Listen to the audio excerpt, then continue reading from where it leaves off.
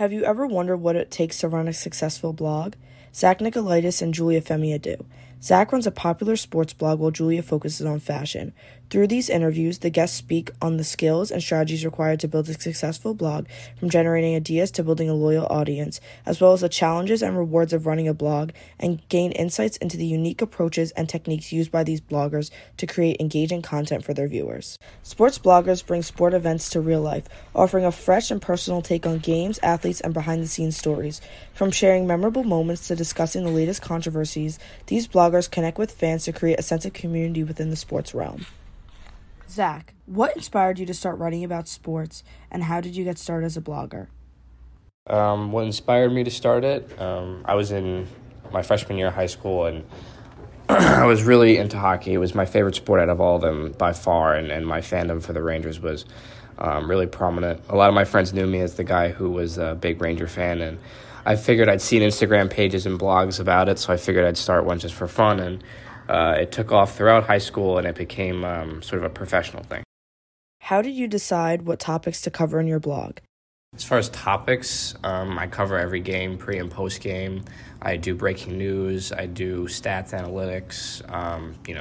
I cover media coverage like quotes and press conferences and stuff like that. Basically, everything to do with the team.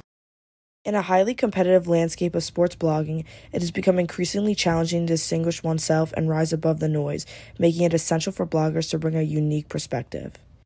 I think as far as unique goes, my graphics, I do graphic design, and they're implemented in every single post I do, which you don't see in a lot of other posts. I focus a lot on advanced stats to cover the game. Some people just go as far as to use their eye test and analyze hockey that way. I like to use advanced stats, which not a lot of other blogs have. The rise of social media platforms and microblogging have influenced a new style of blogging, with shorter and more concise posts becoming popular. I think in the future we're going to see a lot more digital coverage, social media like what I do, a lot more blogs and websites with articles are going to morph into TikTok pages and Instagram pages where it's more of a visual thing. Your analytical perspective is still included, and writers and bloggers are still going to have their say, but you're going to see a lot more digital blogging be done on social media sites. Fashion blogging has revolutionized the way we perceive and interact with fashion. Through captivating imagery, personal stories, and expert insights, fashion bloggers have become trendsetters and influencers of the digital age. They bring forth a fresh perspective, challenging traditional norms and inspiring their audience to embrace their unique style. People start fashion vlogs for various reasons, each driven by their unique passions and aspirations within the fashion industry. I started a blog because I have a really deep love for fashion, and I wanted to show it to other people in my community. Julia, what was your goal when starting a blog? My goal when starting a blog was to be able to look at the fashion community and comment on it and see if other individuals had the same opinion as me. Many content creators do start out at a young age and have the potential to turn their passion into a career. With the accessibility of digital platforms and growing influence of social media, young individuals have been able to showcase their talents, skills, and creativity to a wide audience. I see blogging as a future career because I'm extremely passionate about the whole blogging industry, and I could see myself continuing with the fashion remarks that I've made already. Starting a blog can be challenging due to the demands of content creation, audience building, technical skills, competition, and consistency.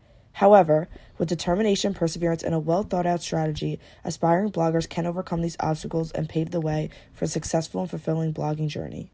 I say go for it. I started mine really young just as kind of like a fun thing. Like I said, I saw a lot of people doing them, and then I thought they were interesting, and I figured, I know a lot about it, and I can probably do one just for fun. And then I started to talk to other people who had blogs, and they were really open and welcoming on helping me out, especially with graphics and just kind of what to do.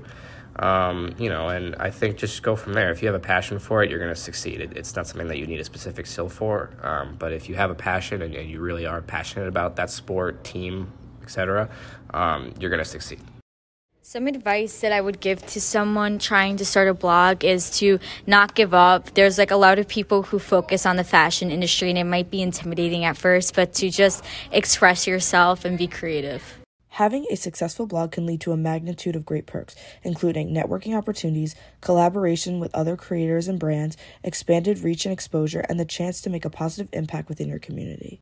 Most memorable experiences is definitely interviewing a lot of my idols. I've interviewed a lot of people from ESPN, NBC. I've worked with NBC.